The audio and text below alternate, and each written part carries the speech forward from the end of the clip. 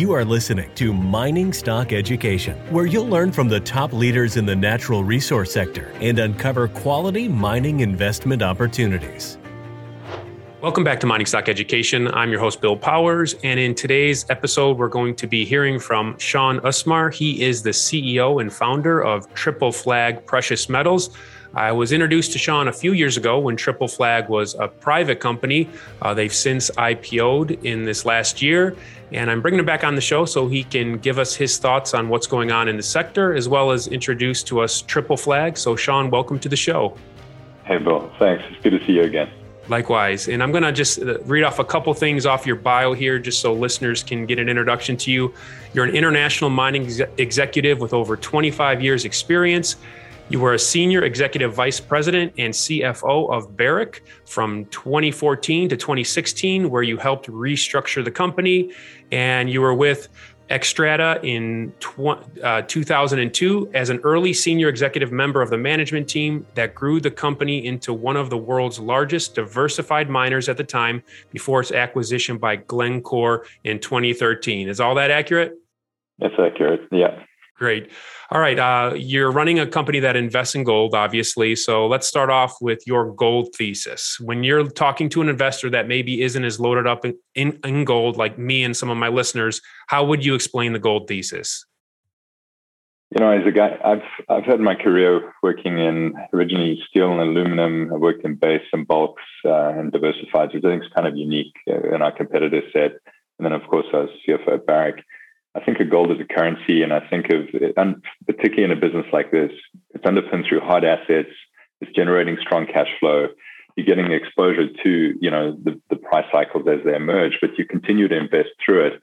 So it generates strong yield, and at the same time, generates a really handy dividend and provides you with all that beautiful optionality without that exposure to the sort of inflation. And if you look at the environment that we're in right now, where some of these markets seem priced to perfection, we get these various shocks. I think it's just prudent for investors to have some gold exposure as part of their overall thesis and portfolio, whether you consider it insurance or something that is, a sensible part of just managing your overall portfolio. I have no idea why people wouldn't do that. So that's really how I look at it from my personal perspective, having really worked in the mining space for a very long time now. I have a friend in the last month that said to me, they know I focus on gold and gold stocks. And they said, why isn't gold performing better when inflation is so high? Now, I had a hard time answering that one. How would you answer that person? Yeah, look, I think we're in such unusual times right now, right? When you look at just every little news event and the sort of volatility that's characterized it, I actually think it presents opportunities for people who aren't caught up in, the sort of microsecond anxieties of the markets that we seem to have. And if you take a longer term perspective, it just seems like a very interesting thing. To me, this whole idea that inflation is transient, the evidence seems to really strongly point to the opposite. And you're starting to see it flow out now in the news flow of miners, right? I think just even these recent quarterlies, you're starting to see some clear inflation over and above what we're seeing being reported with, so-called 3 or 4% CPI. The minute you start seeing this flow across into wages, which we are seeing, I don't know how that genie gets put back in the bottle. So I really think that it's going to continue to be a thing that dominates. I think then the market will catch up with that. I think in the short term, the gold price has obviously been affected with news from the Fed, but it's also, there's a seasonal aspect, right? December and January does tend to be a more subdued period, and somehow people come back in the new year feeling different about it. And you often see a lot of strength in the gold price in the new year. You often see these equity windows for miners open up in the new year as well. What about the first rate hike? Should we see it from the Fed? Do you think that could be a starting gun for a nice gold run? I think so. And, I think it's kind of why I do think there's an opportunity here to take a longer term perspective on this whole thing, because there's so much noise. You just look at the last 6 months alone, we've seen these sort of peaks and valleys that have emerged. And if you think about just the sheer amount of government largesse we're seeing around the world, clear signs of inflation everywhere, the supply chain disruptions that I think everyone's experiencing in their lives right now, I think the backdrop should really be very good for gold. Let's talk gold sector. You have experience in M&A, selling a company, and you worked for Barrick, so you were looking for companies to acquire. What are your thoughts on gold sector M&A specifically next year in 2022? Yeah, it's such an important question. I think firstly, gold is one of the most fragmented sectors in the world. It's so fragmented. There's also too many lifestyle companies out there. So my hope is, we've come from a period, understandably, where the gold cycle, and I was, CFO at Barrick, really in there at a time where when I started, gold was $1,250. And the company had lost money for 3 years. And the whole idea was to reset the cost structure, get it to generate positive free cash, and really set the company up for success as the market sort of improved. So I think in 2015, we were dealing with $1,050 gold at that period, and we managed to make cash again. We set this thing up correctly. So my view at that point, and my view now, is that there was need for that capital discipline and the reset. But mining company balance sheets are in pretty good shape. I mean, prices have been good. I would like to think, as we've seen with Agnico and Kirkland, that you start seeing some really sensible combinations where there's some natural synergies and there's just a sensible combination. And we're definitely seeing more activity. You saw Pretium recently. Every banker you talk to likes to say with glee about just how busy they are at the moment. So I think that's super encouraging. And I really do hope we see more consolidation and really more value creation for shareholders along the way. I think it's well poised.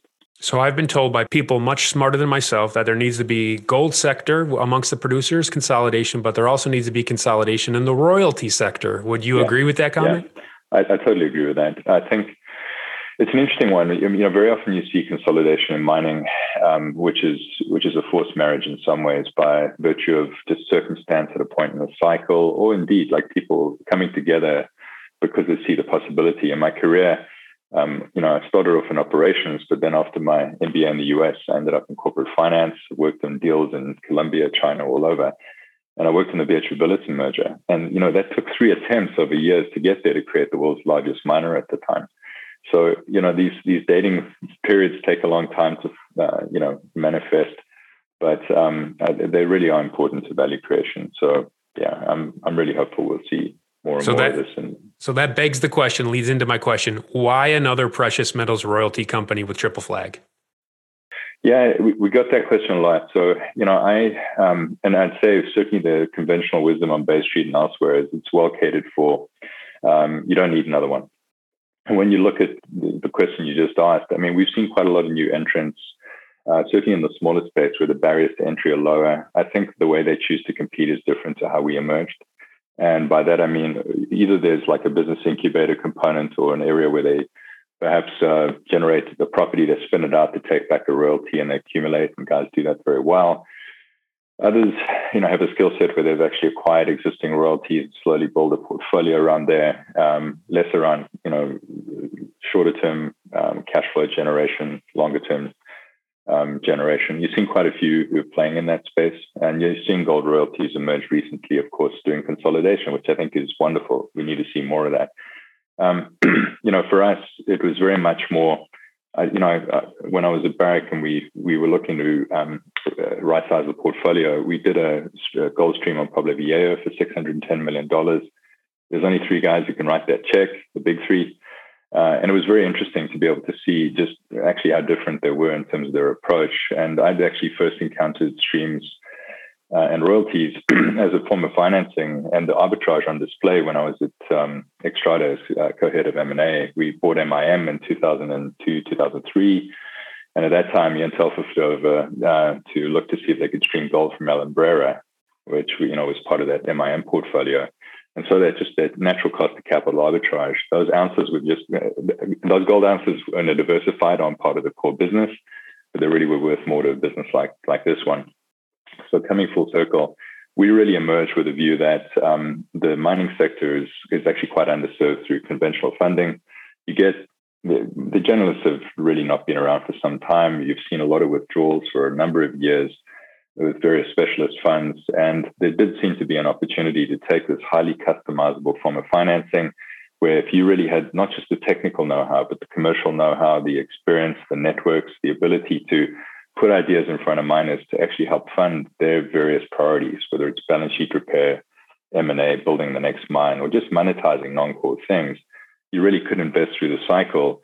And the area that you're competing then is really with just the big guys. You have to be able to write the checks, and you need that know-how and capability. And our view was that the sector is actually underappreciating just how significant those barriers were. So that's really what we set out to do, was to compete at that level, not the sort of lower end. And I think the rhetoric at the time was, well, it's well served, you're not going to do this. We came out to try and expand the opportunity set.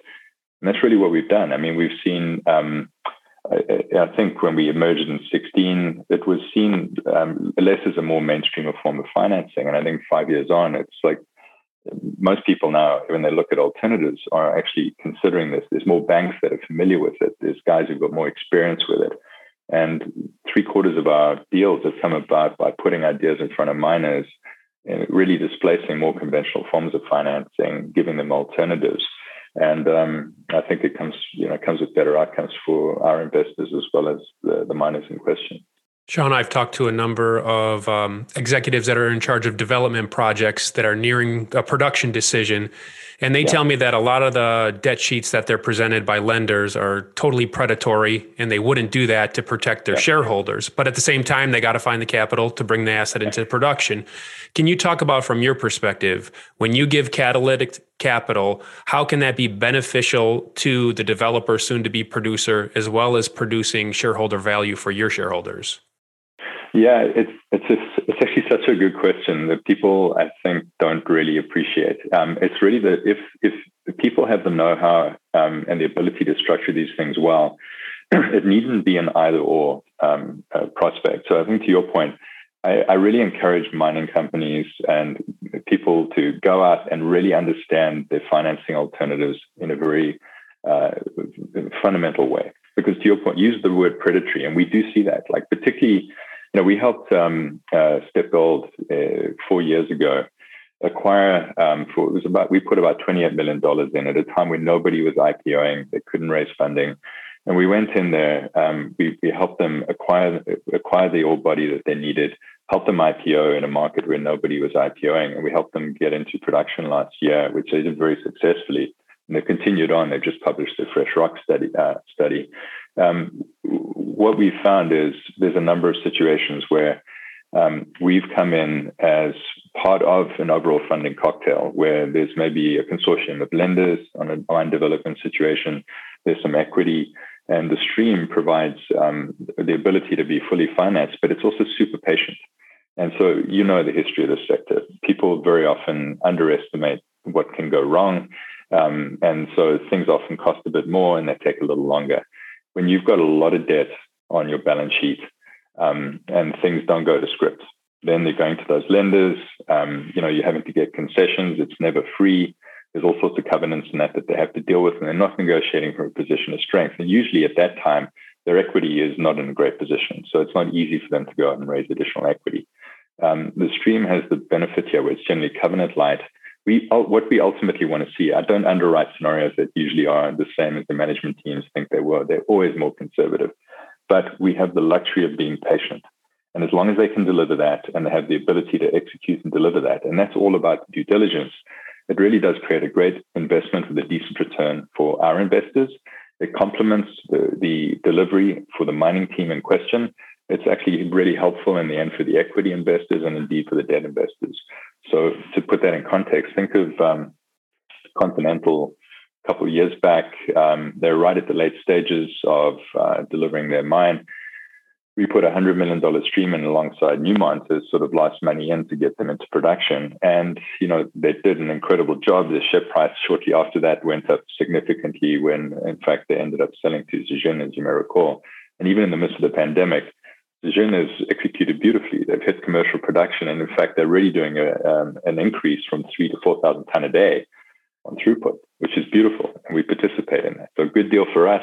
We really helped them at a certain time. And a lot of that was informed by having done deals in Colombia 20 years ago when I was at Billiton.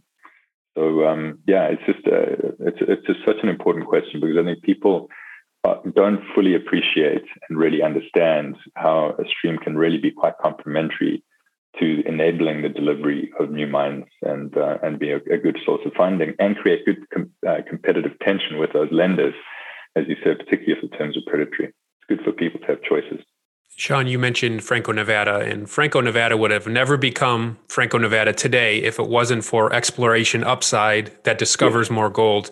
So when you're looking for possible investments, how are you balancing buying current production or near-term production with giving yourself exposure to exploration upside? It's such a good question because, look, strategically out the gate, we felt that it's important to be able to generate hard cash, good optionality, and scale.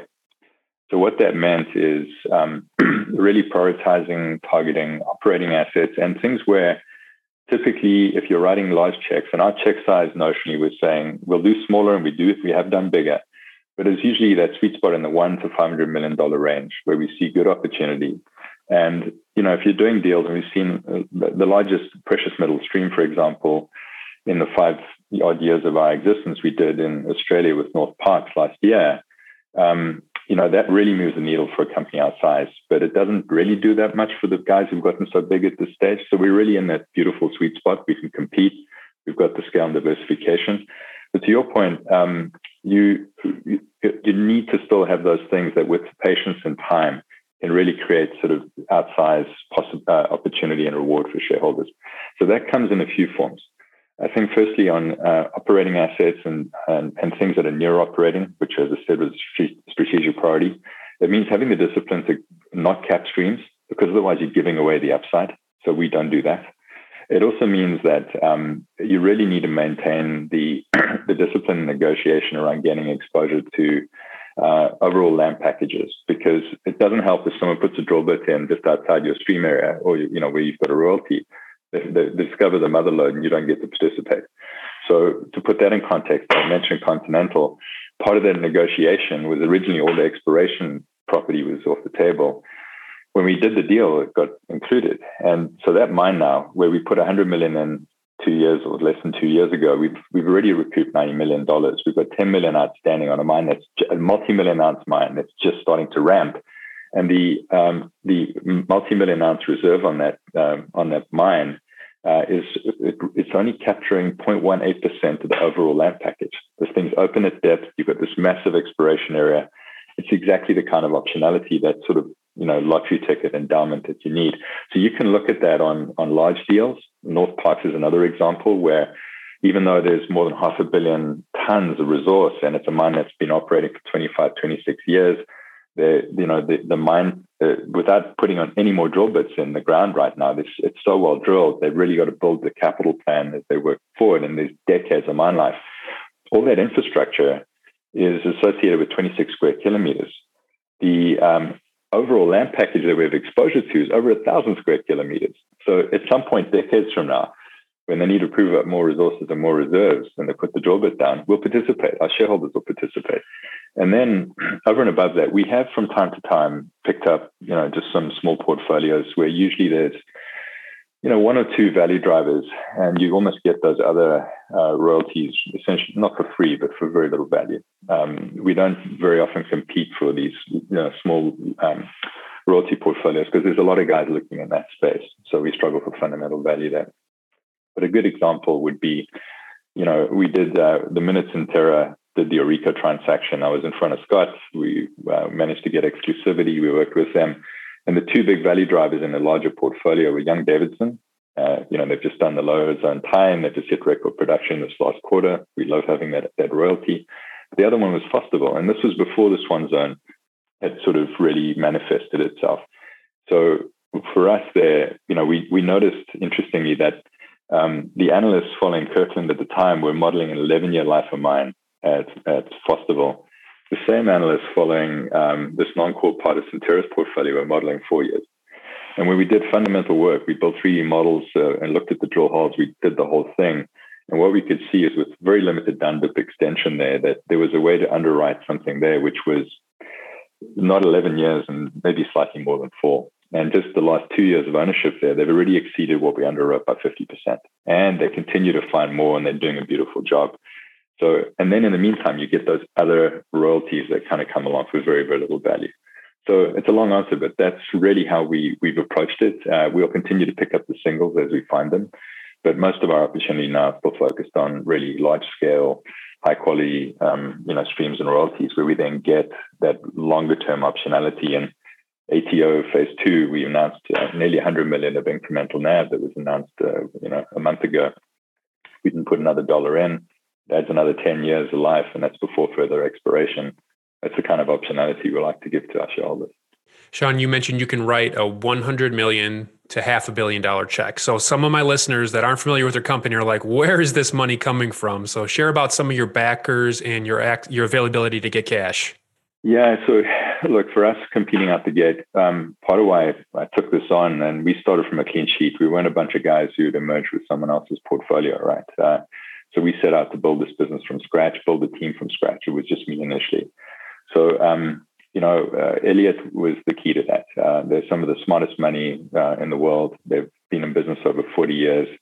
I think when I last looked, they made something like a 13.5% cumulative, annual return, with about a third of the volatility of the S&P. And I think they had 2 down years in over 40 years. And that included the financial crisis, which was a single-digit down year.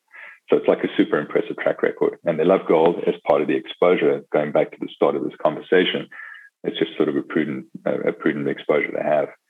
So what drew me to them was you had a group here with an impeccable track record who really can deal with uncertainty and ambiguity, which I think most resource investors, private investors kind of struggle with.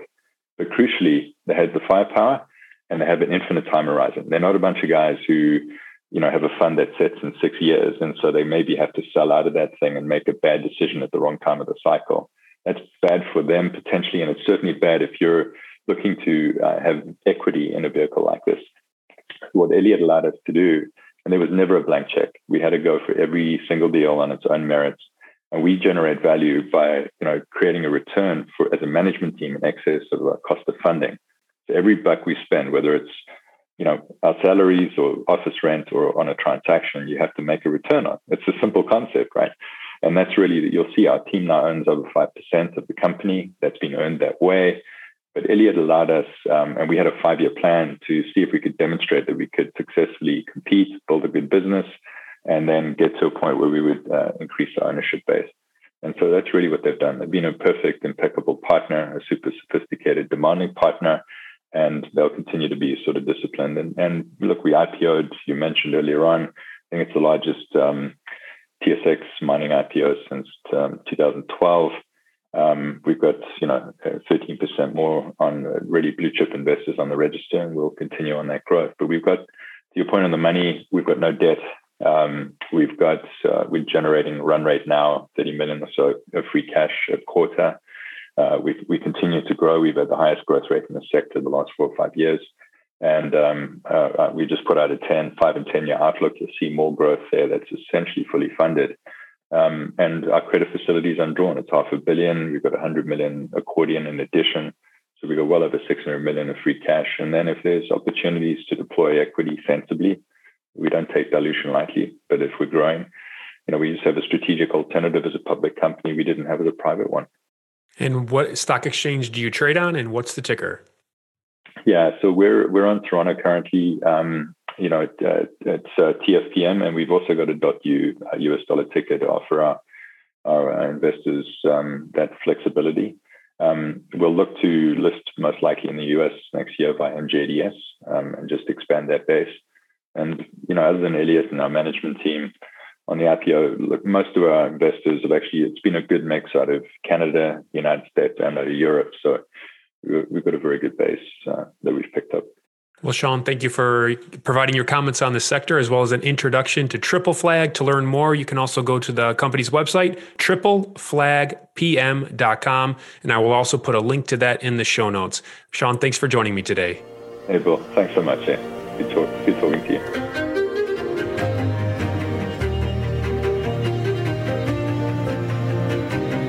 Thank you for listening to Mining Stock Education. Please subscribe and share this show with like-minded investors. Connect with us at miningstockeducation.com and sign up for our email list to stay in touch. Much success to you as you learn about, invest in, and profit from mining stocks. The mining business is one that generates gigantic wealth. You know, a good drill hole that converts might cost $50,000 or $100,000, and it might discover something worth a couple billion. There is no sector that I know of that has offered up as many predictable circumstances where there was the possibility, certainly not the certainty, but the possibility of 10-for-1 returns, as there is in small cap and micro cap mining stocks. Concomitant with that, if you don't do the work, or even if you do the work and don't discipline yourself on the sell side, there are very few places in the world where you can lose as much money as quickly as in mining stocks too.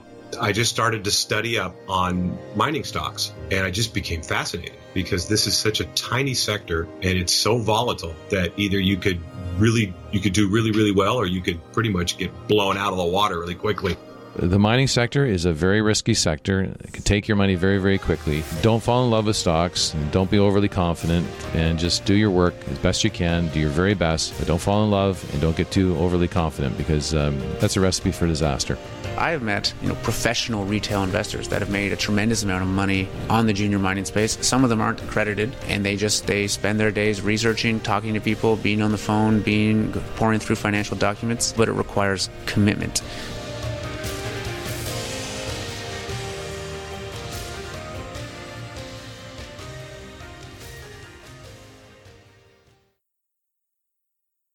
This podcast is for informational purposes only and is not to be considered personal legal or investment advice or a recommendation to buy or sell securities or any other product. We make every effort to be accurate, but the information presented is not to be considered infallible. It may contain errors, and we offer no inferred or explicit warranty. If personal advice is needed, consult a qualified legal, tax, or investment professional. Do not base any investment decision on the information contained on miningstockeducation.com, our podcasts, or videos. Make sure you always conduct your own thorough due diligence before investing. Realize that we may hold equity positions in or be compensated by some of the companies we feature, and therefore are biased and hold an obvious conflict of interest. For our full disclaimer, please visit our website.